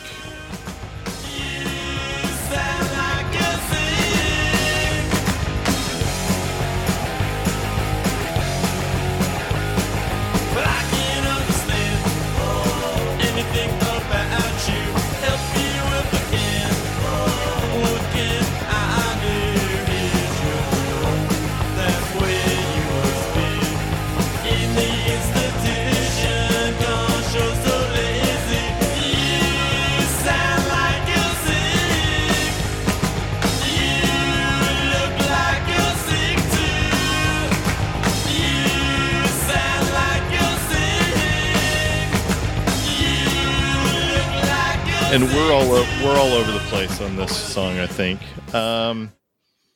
So, and I assume that most punks have been asked of them, like, you look sick, you sound sick. So I assume that this song is no different. They're probably talking about not being sick because of a sore throat, but we're talking about being sick in the head. Yeah, I think we're being sick in the head, dope sick. Yeah. Because I think this record is definitely, Dee Dee is definitely in drug world or deep in drug world at this point. Yeah. I mean, the lyrical imagery all through Ramones songs are all about institutions and drugs and craziness. And so this kind of fits right in there, kind of it's a dark Dee Dee song. A song about, like you look like you're sick, meaning like, you look like a junkie, not like, right, hey, you should take an aspirin kind of thing. Right. Yeah. Here's your new home.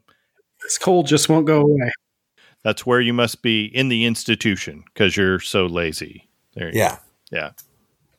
because they have institutions for lazy people. Yeah. So Wayne, I know what your score is. So why do you not like this song? And ultimately, I don't think it deserves this score. Like I say, I judged it hastily, and as I listened to it, because I thought, just to be fair, I thought we were recording on Saturday, and so I lazily was just trudging along on my research for the Ramones' Pleasant Dreams, and then was like, oh yeah, we're recording tonight. So I had to. I felt like I got under the gun. Right. They're going to put you in the institution because you're so lazy. But ultimately, the thing that always bothered me every time I listened to it is the two lines that are would be considered the chorus, and it's "you look like you're sick," and then "you sound like you're sick too." And it didn't. It's like the second one has too many lines. I felt like they should have evened it out, and it always just bothered me. Like melodically, it just didn't feel like it. It didn't work. Like it should have been like "you sound like you're sick, fool," and "you look like you're sick too," or something. It just felt like it was uneven. Right. Well, he does. Not that bad. He does change the monosyllabic "sick" into two syllables, like "you're sick," and then "you're sick too." So it's the same syllables because you know what I'm saying. He turned a one syllable word into a two syllable word. Yeah, and I because there's so much of this song that I do like the in between that part. It's like I said before, like Dee Dee's like your drunk uncle at church. Every time I've seen him on anything, he's like he's hitting on nuns, and he'll get right up and grab the microphone and just start talking on anything I've seen, and and his lyrics are definitely grittier, much more real life underbelly type stuff. Yeah. And but for whatever reason, once that bothered me, I just couldn't get it out of my head, and I kind of pigeonholed it down at number one. And listening to it, like I listened to it a couple times in a row, like within the last 6 hours, and I thought, yeah, I think I judged this one too harshly, and I gave some others some love that they didn't deserve. Well, there's some other things about this one that I like. Marky Ramone, I don't know if you're aware, before he was in the Ramones, he was in Richard Hell and the Voidoids. And before that, in the early 70s, Marky Ramone, when he was Mark Bell, was in this band called Dust. They only made 2 records, like 71 and 72, I think they were. And the funny thing is, when you look at them, and again, this is 1971, and they wore leather jackets and T-shirts and jeans and had long hair. They looked like the Ramones before the Ramones. But, the Ramones, one of the things that's been said about the Ramones is that the Ramones are as much a concept band as Kiss. However, the Ramones concept was so brilliant that it's transparent, that you don't know it's a concept. Right. That you can look at the Ramones and go like, oh yeah, these guys, they wear leather jackets and T-shirts and jeans because that's how they dress. However, they decided to dress like that, and they decided to all always dress like that. But Mark Bell's first band, Dust, dressed like that because that's what was their normal clothing. But if you listen to the Dust records, and I don't recommend it, they're not great. The songs are not great. But as a drummer, I listen to them, and Mark Bell is amazing. He's an amazing drummer. And when he joined the Ramones, of course, the template for what the Ramones do was already set up. So a guy like Mark Ramone, couldn't come in the band and go like, hey, now I'm going to, go play fills like I used to. Like, when I joined the Swingin' Neckbreakers, normally I was a really busy kind of Keith Mooney player. And when I joined the Swingin' Neckbreakers, I sort of had to play to their template of like, yes, the drummer in this band takes minimal fills, does minimal cymbal hits. And, I kind of had to play like that. And so I think that's what Marky Ramone had to do in the Ramones and go like, yeah, I got to play like Tommy used to play.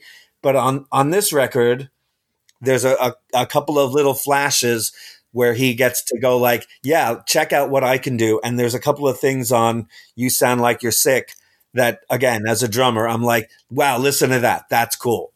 Yeah. So, yeah, Marky Ramone gets to show off from time to time a couple of times on this album. Yeah. and that's one of them. I think the next song will be a little more showing off as well, or at least I like the drumming in that one. I'm getting ahead of ourselves, though. Let's get some scores. So, Wayne, I gave it a 1, but I don't know. It doesn't deserve it. Okay, and then Joe, I gave it a 6. and I'm giving it a 4. And next song, "It's Not My Place" in parentheses in the 9 to 5 world. Hanging out with Leslie Bangs on. And Phil Spector really has it all along. Uncle Floyd was on the TV. Jack Nicholson when he's with Tennessee. But it's not my place. No, it's not my place. No, it's not my place in the 9 to 5 world. And it's not my place in the 9 to 5 world. It's not my place in the 9 to 5 world. It's not my place in the 9 to 5 world.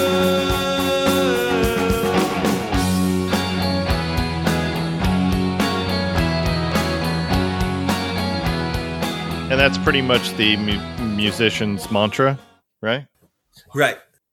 And I've been having lots of those thoughts lately as well. That maybe 9 to 5 is not always my friend. Good full-time podcaster. I know. Let's do it. No, not me. I can't afford that. Uh, What do you guys think about the name dropping that they do in this song? I don't have a problem with Yeah, it. I liked it. It was a little obscure. I mean, they weren't. I mean, Jack Nicholson, I guess, is a pretty famous, but some of the stuff. Who's Uncle Floyd? I think they had been on Uncle Floyd a couple of times at that point. So they probably had a real relationship with the guy. I don't know who Uncle Floyd is. Who is that? Oh, do you not know Uncle Floyd? Uncle No. Floyd. Yeah, maybe that was like a local New York, New Jersey thing. And this is like pre cable TV. He used to have a TV show, and it was a very like low budget comedy show. And it was like, he was an older guy and he had puppets. He played piano. He told a lot of corny jokes, but he had a lot of like really cool rock and roll guests, and the Ramones were one of them. And so yeah, it was a bit of a cult show, and I had forgotten that. Yeah, maybe if you didn't grow up in New York or New Jersey, you'd never seen the Uncle Floyd show. Okay.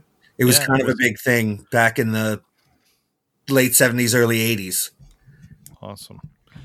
So when he's doing all the name dropping, so he throws in 10cc. So was the reference to 10cc a tribute or a dig to Graham, their producer? It didn't come off, but I mean, I think it could go either way. I could definitely see it going either way. The way he worked it in there, it doesn't sound like it, but I mean, it definitely, you could definitely take it that way. Yeah. Yeah, I thought it was a bit of a tribute. I don't know if I know Johnny was very unhappy with the choice of Graham for the production of this record, but I don't know that Joey was. I think Joey may have been happy with it. That's true.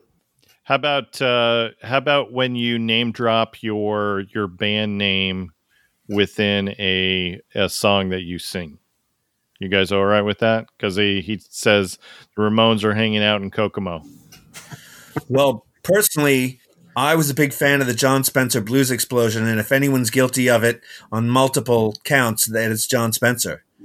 Do you know the Blues Explosion at all? A little bit. I probably haven't spent enough time there, though. Yeah, John Spencer says Blues Explosion in many, many songs, and he even has Blues Explosion in the title of some of their songs. So Okay. I find it kind of funny. All right. What else we got on this song? You know what? I like it. I think it's unique, and it's a song I've been listening to for years. The one part I never did like about it is that kind of that psychedelic organ breakdown that they have.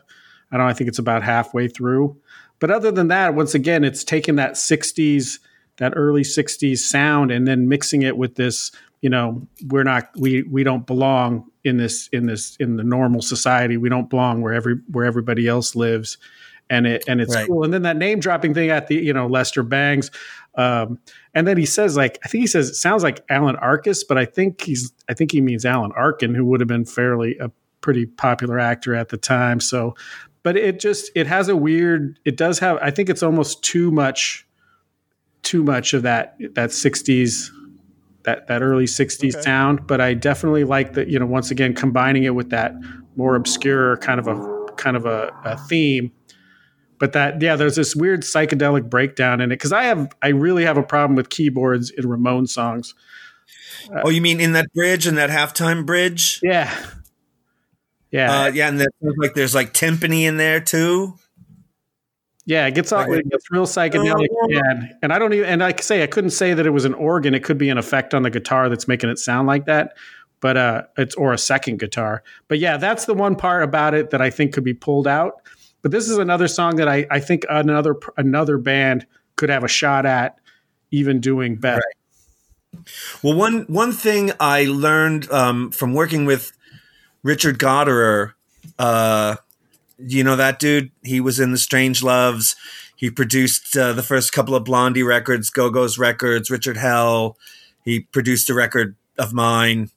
A song arranging or writing trick he taught me was if you make the drums in your verse a little, I don't know what's the right word, like less than groovy, a little stumbly.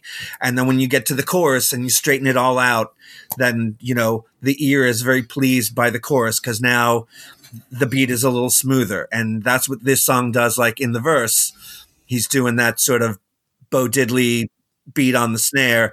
And when it gets to the chorus, the groove gets all smooth and nice and danceable.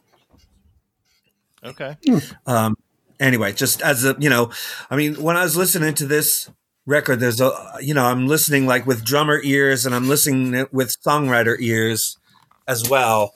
And, so there's certain songs that I think like, yeah, as a songwriter, I like what they did there or not. And as a drummer, I like what he did there. And, you have to weigh those two things out. Right. All right.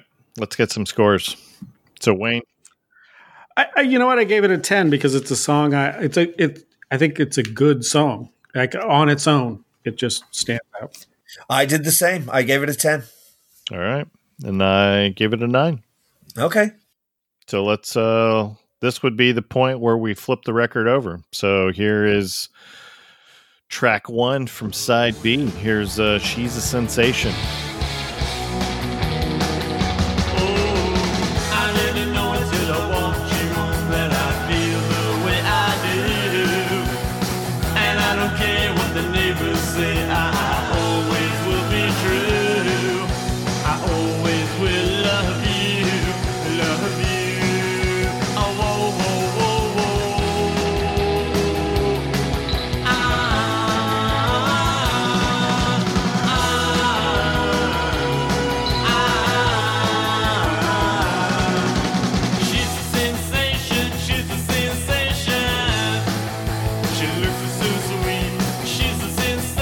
She's a sensation. There's a lot of great things about that song. I love. Another 50s and 60s vibe song. Yeah, but this time I think it really works. This has an energy that kind of it's easier to link with the Ramones, and like it is what Don't Go is trying to do. This song does exponentially. Okay. That's I can get behind that point. I like that it does have that 50s innocence and again, like as a songwriter, when you look at these lyrics, like she looks so sweet, good enough to eat. She looks so fine, gonna make her mine. That's the moon, spoon, June, doggerel rhyming is like if anyone but the Ramones did that, I would have went like, oh, are you kidding me? Is that that's the rhyme you're going for? Like I like the way that she walks. I like the way that she talks, that kind of thing. But in this song, In the Hands of Joey Ramone, totally works. Yeah. Yeah, I don't care what the neighbors say. I always will be true. I just thought this one it was much more memorable too. Like when this would come on and it would go off, I would still remember and sing. Like it just had much more of an energy and it just was more memorable. Yeah. And another song where Marky gets to show off his drum chops a little bit. Oh, absolutely. Yeah. Yeah. Agreed on that. Yep. You know, Tommy Ramone would have never done that. All right. Should we get some scores on She's a Sensation? That's hard to say a lot. Yeah, what the Lots of S's. the alliterative sibilants. Yes. Exactly. All right. Wayne, your score? An 11. I really like this one. Yeah. And then Joe? I had to go with 8. I mean, and again, like I said, there's so many songs on here that I was like, I totally love this, but everything can't be a 12. No. And I've got an 11 for this. Okay. Which leads us to 7-Eleven. The rig is wild. The kids were dancing to the blitzkrieg bop, bop, bop. Bop, shoo, wop, shoo, wop, shoo, wop. Bop, shoo, wop, shoo, wop, shoo, wop. Whatever happened to the radio? And where did all the fun songs go? Summer fun with the beach boys on. But we all know what went wrong. We was young and in love. We was young and in love. And you're the only girl I'm ever dreaming of. And so we went down to the beds. Did the label talk them out of calling this song We Was Young and in Love because it's not proper English? Because like they only say 7-Eleven once. There's only one reference to 7-Eleven, right? Yeah, I met Yeah, her at that's- 7-Eleven. I don't know. Well, I don't know. I mean, I think the Ramones used tons of improper English on titles in the past that they got away with. Yeah, absolutely. Anyone else think that this story is just like the narrative in Last Kiss or Leader of the Pack or Yes. any other handful. That drug it down. This actually should probably be my least favorite because it was one of those things that it started out. It has some catchiness to it. It kind of gets a little kind of like the way he references Blitzkrieg Bop and the Space Invaders, and it has this kind of kitsch factor early on. But the more you listen to it, the more I listened to it as time went on. Like I was listening to it, as I lit the last kind of run through, and I thought this really should be the lowest score because it doesn't have anything. And then, like I say, that whole ending where he basically runs through every early 60s girl group last cliche death on the highway, dies in the road in her arms or his arms. Yep. That got. Yeah, and it does seem a bit of an afterthought that, you're going through the course of this song and then all of a sudden it's like, and then she got hit by a car. And then, like, really? Like, we were just playing Space Invaders. What the hell happened? Are you so Wayne, to your point, are you cool with doing the callbacks to previous songs where the kids are all doing the Blitzkrieg Bop? The way I really thought, and I think it's We Want the Airwaves where they use some Hey Ho's. Yeah. Which I think is the best way to call back any Ramone song is to just those, those two lines. Because it worked okay, but like I say, this song is now by the end of this thing is starting to derail into a giant cliche, and you really don't want to get yourself mixed up in that at that point. Yeah. Yeah, they do in Sitting in My Room, they also mention Sniffing Glue, which is like another callback to the first album. Yeah. Yeah, I had that down. I do like Alice Cooper has a couple of songs where they mention other songs of theirs. I can't think of them right now, but there are a couple of Alice Cooper songs that mention other Alice Cooper songs. Okay. Which I thought was really cool. Oh yeah, there's on their second album, they reference their first album. Yeah, I'm fine with that. Yeah, I think it can be done. I just don't this like I say, I think the way this thing ends, you probably don't want to you don't want to get anywhere near it. Yeah. All right, let's get some scores. Joe I gave that a 2. and then Wayne. Yeah, I gave it a 4, and once again, I really think that if I was to score it again, this would probably be my least favorite. Okay. Okay. And this is my 5. And, Okay. And next song, You Didn't Mean Anything to Me. Another long tomorrow. We had all a chance. Think I told you so. Everything was crummy, even though it was free. I was ready to pack it up, forget the agony. You didn't mean anything. See me. You didn't mean anything to me. And that's kind of how I feel about this song a little bit. One of my least favorite songs. Yeah, I hear you. Yeah, the Yep. lyrics are kind of all over the place to me. And I kind of feel like, I don't know, he's trying too hard on some of it. Or you could say perhaps he's not trying hard enough. Yeah. Maybe, yeah. The thing that I agree with you that the lyrics are all over the place, because I think that that chorus, and it's not that great a chorus, you didn't mean anything to me. The lyrics in the verse have nothing to do with that. So it sounds to me like the lyrics in the verse seem to be describing like life on the road, like the dinners were bad, the maids were mean, there was beer in the soda machine. That sounds like life on the road to me. So this is a song kind of complaining about being on tour.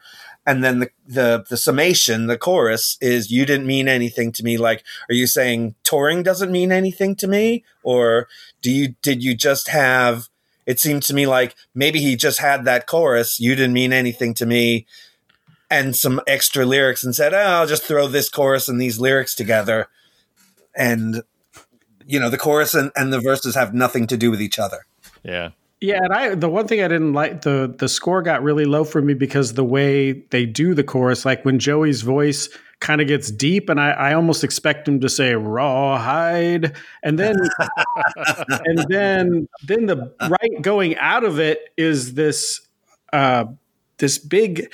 It's a cool like riff. I mean, it's real bassy, but it sounds like something you would hear from another band. It sounds almost like too heavy, kind of too almost hardcore. I mean, I expect this coming out of a Misfits chorus. It doesn't belong. But yeah, it's right after Joey changes that he has this great odd voice that I love and associate with his band, and then he changes it for this. And then I did love the lines. Ran into a miracle. There was beer in the soda machine. I was just like, hey, that is a miracle. That's awesome. Yeah, that is my wife's favorite line as well. She loves that. Yeah, I could see that if you're trapped in a boring hotel in some nowhere town and you find out that soda machine is full of beer and you're like, oh, hey, great. We're going to have a good night and drink some beers. Yeah, it's a miracle. All right, let's get some scores. Wayne? I gave it a 2. So the song didn't mean much to you. Yeah. No, no. Yeah, Joe? I did 4 on that one. All right. And I got a 2 on this one. Okay. All right. Leads us to Come On Now. Okay. When the folks are not around, come on now, making bad the sound. Come on now, turn that racket down. I'm just a comic book boy, there's nothing scary to enjoy. Free definition, slow design. I was born on a roller coaster ride.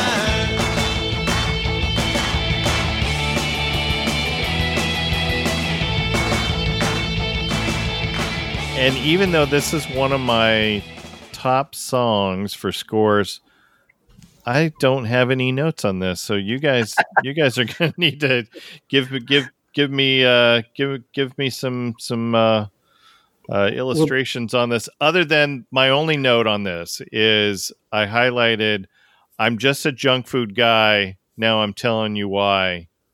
Did he really explain it? So, but this one has got that, like I say, what I mentioned it before, that combination of where you're taking, Dee Dee's lyrics, which are the total teen rebellion.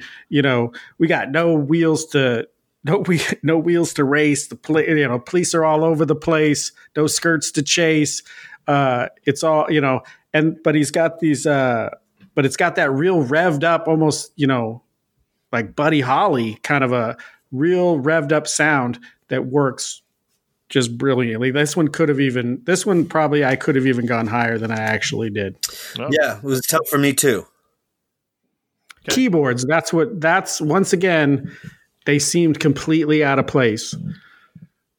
And I just think they could have been removed and everything would have maybe even stood out better. I got no problem with it. That high piano thing in it. Yeah, if it was a piano, I'd give it something for that. But it's clearly some sort of a synthesizer. But there's some keys, there's keyboard stuff at least early on in it. I may have lost sight of it. Oh yeah. I think it's an organ. Yeah, that should just come out. It didn't hurt. It didn't. I really love the song, but it doesn't. Once again, I don't think keyboards have any place near a Ramones song anyway. But in this one, with this super revved up, almost like right up against rockabilly. It's very revved up, and it doesn't need that. A piano would have maybe fit in, maybe some boogie woogie, Little Richard piano or something. Maybe we could have gotten that past. Just let it go, man. Just let it go. I know. But yeah, for a Dee Dee song on this record, it's really upbeat. Like most of the rest of the stuff Dee Dee wrote on this record are kind of downers, but this is like such a like you said, like a 50s party song, Yeah. I like it. This is one of my favorites on the record. I'm giving it a 10. Wayne, what's your score? I gave it a 7, but it should be higher. All right, and then Joe. Wow. You gave it 7. I gave it 11, and now we're in 7th heaven. There Playing you go. Space Babes. All right. Second to last song, "The Business Is Killing Me."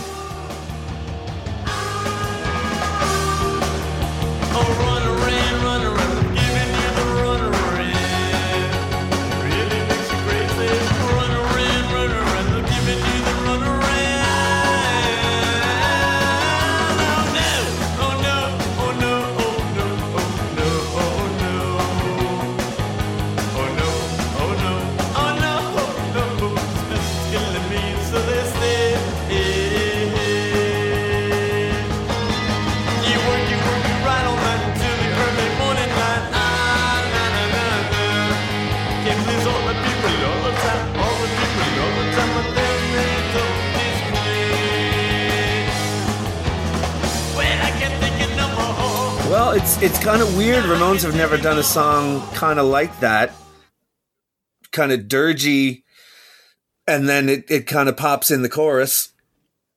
I mean, there's a lot of things I like about it. Excuse me. A lot of things I really liked about this song. I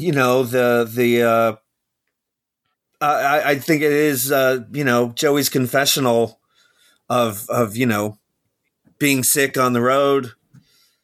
But I don't know. Yeah, there's a lot of things I like on this song and a lot of things I don't, like the "oh no no" or whatever, they're prolonging it and kind of doing a little bit of falsetto to go along with it. Yeah, because I like the sentiment of it. Like it makes sense. Like we've already. It sounds like the producer was forced on them, and the label is trying to make them maybe something that they even know that they're not. And so the idea that the business is killing him, and some of the lines, but it's very. Sometimes Joey Ramone, he fills in space with yeah, yeah, yeahs and oh, no, no.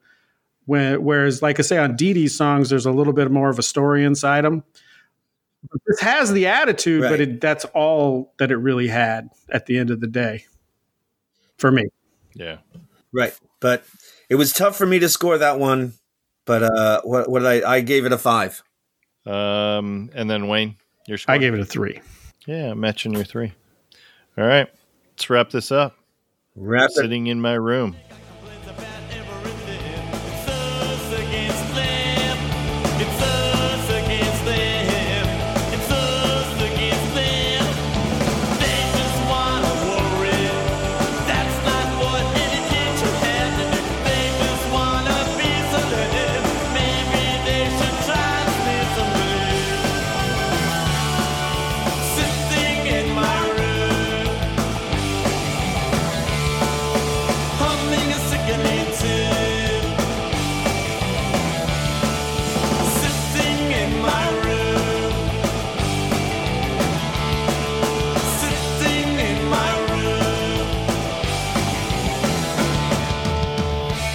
that one, what do you think?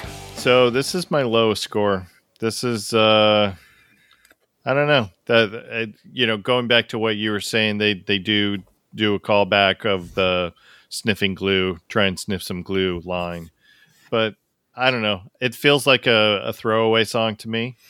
Yeah, I agree. So that's kind of why I gave it my lowest score. Yeah, I feel like that I think there is a number of Ramones records. I should have written this down, but they do have a number of songs that, in my opinion, end with the weakest song.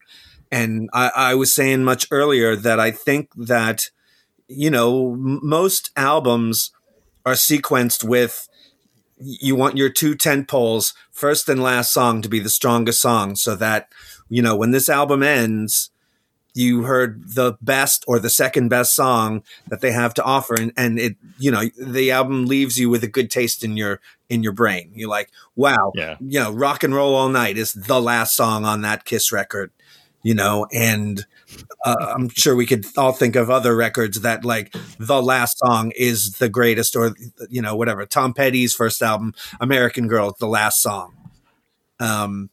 So that, when that album ends, you're left with a good feeling. But a lot of Ramones songs end with what I think is like the song that they were like, we're going to leave this one off or put it on. Well, yeah, we have to make 32 minutes. So yeah, let's put it on.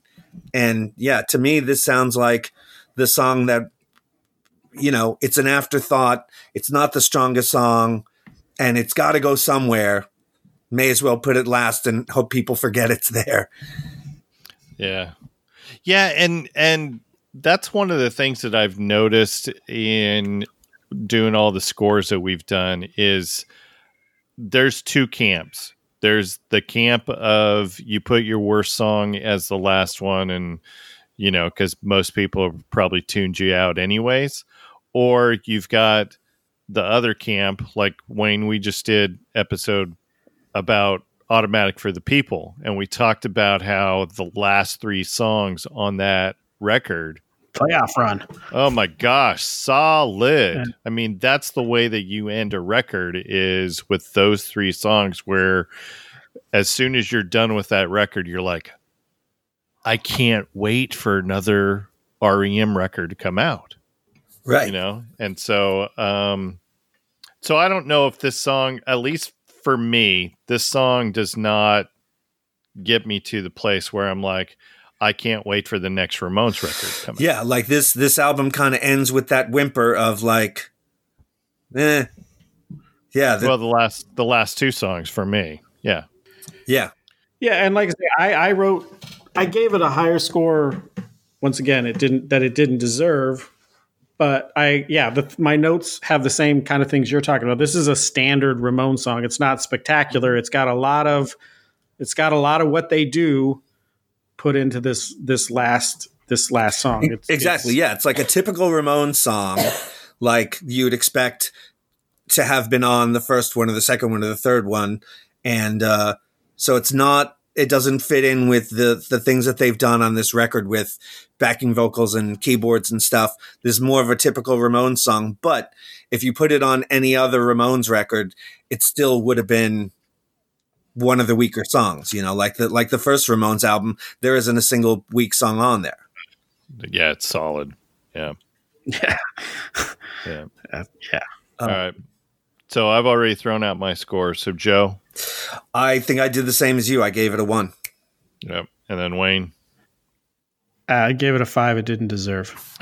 Okay. I hastily scored this, and I didn't want to mess up Ben. He gets all pissed if I change the scores at the last minute. So right, I have to suffer through it. In the institution, right? You're so lazy. All right. Well, did we cover everything? Did we miss anything on this record? Oh no, we got this one. No, I think we got it. We nailed it down like some carpeting or something. Well, this is the point that we go through our top 5, and I think we've established what our number 1 is. Right? Oh yeah. Since we all agreed. So the KKK took my baby away. That's number 1. Number 2. She's a sensation. Yeah, She's a Sensation is number 2. That got an average score of 10. How about our third score? 9 to 5 World. Yep. That got an average score of 9.66. Okay. Just edged out Come On Now, which had a 9.33. And rounding out our top 5 is We Want the Airwaves. That got an 8.66. Okay. So Yeah, that's a pretty solid 5, right? I'm comfortable with that. live with that. Yeah, that's good 5. Well, Joe, this has been fun. Thanks for absolutely. Thanks for revisiting with us. Thank you so much. It's been a pleasure. Anything? This is usually the point where I say promote away. Anything you want to promote? Any books that you've written or bands that you're in? Or Well, I'm in a band now called Gotham Rockets, and we just released our first double single. cool. It's a double 7-inch, so it's 4 songs on Rumbar Records, which is a label out of Boston. And you can go to Bandcamp to get that, or go to Rumbar. I'm sure you can order it from Rumbar. But yeah, it's a really good recording. It's 2 songs written by me, 2 songs written by the guitar player, guy named Matt Langone. But yeah, it's a cool band. It's a cool record. I was, of all the things I've done, I was pretty proud of this. Like, it came out really, really good. Cool. All right. Yeah. Well, we Cool. will check that out. Everybody needs to go check that out as well. All right. So here's the question that we throw out at the end of our episodes. Since you came to us by a referral from Eric Davidson, so who do you know that we don't know that would want to come on our podcast to talk about one of their favorite records? Oh, let's. The first guy I thought of, and I was just texting with him earlier today, is Ken Fox from the Fleshtones. Do you know the Fleshtones? Yeah. Absolutely. Yeah. Yeah, Ken's a big music head. I think Ken has a lot of, a huge vault of knowledge in his head. Or there's another guy who, his name is Mike Fornital. He was actually in the Left Bank. He's a guy I've done shows with, and I've seen him play. He's an explosion of talent and a mountain of rock and roll knowledge. Like, that dude could tell you what gauge guitar string Lou Reed was playing when he played on Sister Ray, or he knows everything. And I think he could go. You could ask him about anything, and he would know more than you could possibly imagine. The other guy, who I think would be really fun, is Ronnie Barnett from the Muffs. Okay. Oh That yeah. would be fun. Because Ronnie, Ronnie's music taste goes to places where you wouldn't expect it. I could get you in touch with Ronnie if you want, unless you know him. Don't. No, that'd be awesome. We want to keep your referral trail going. So you guys are the referral trail that started way back with Ira from Not a Surf. Okay. Yeah, we've got some good referral trails going. So we want to keep those going. Well, yeah, I used to share a rehearsal space with those guys. Awesome. Yeah, still making good music. That is very cool. Or what about Miriam Lina? That might be, Where do I know that name? Norton Records. Okay. Yeah. Well, actually, Miriam was the original drummer in the Cramps. That's wow. Okay, that's where I know. I think before they got a record deal, like, Miriam played in the Cramps in 1977, I guess. Okay. But anyway, she has a record label called Norton. Gotcha. Well, you are connected, and I know Wayne is salivating because he's like, Every one of Ben's picks are saying Africa is a good song, and all of the punk line is saying it's a horrible song. So he wants to keep the punk line going here. Okay. Oh, absolutely. Yeah. I think Ronnie Barnett will hate that song, but I'm not sure. Cool. Perfect. All right. Well, let's wrap this up. So as a reminder, you can find all of our happenings on our Facebook page for the Records Revisited podcast. We're on Instagram. We're on Twitter at Podcast Records. Find us on all the major podcast platforms: Apple Podcasts, Castbox, Stitcher, iHeartMedia, Spotify, etc. And you can go to recordsrevisitedpodcast.com and find all of our old episodes as well. Please go subscribe, rate, or review us. And thanks for listening. Please go support the arts. Go to a live show. Buy a t-shirt of the band. Buy a record. Visit a record store. And not just on Record Store Day. We are Records Revisited. And we are Out.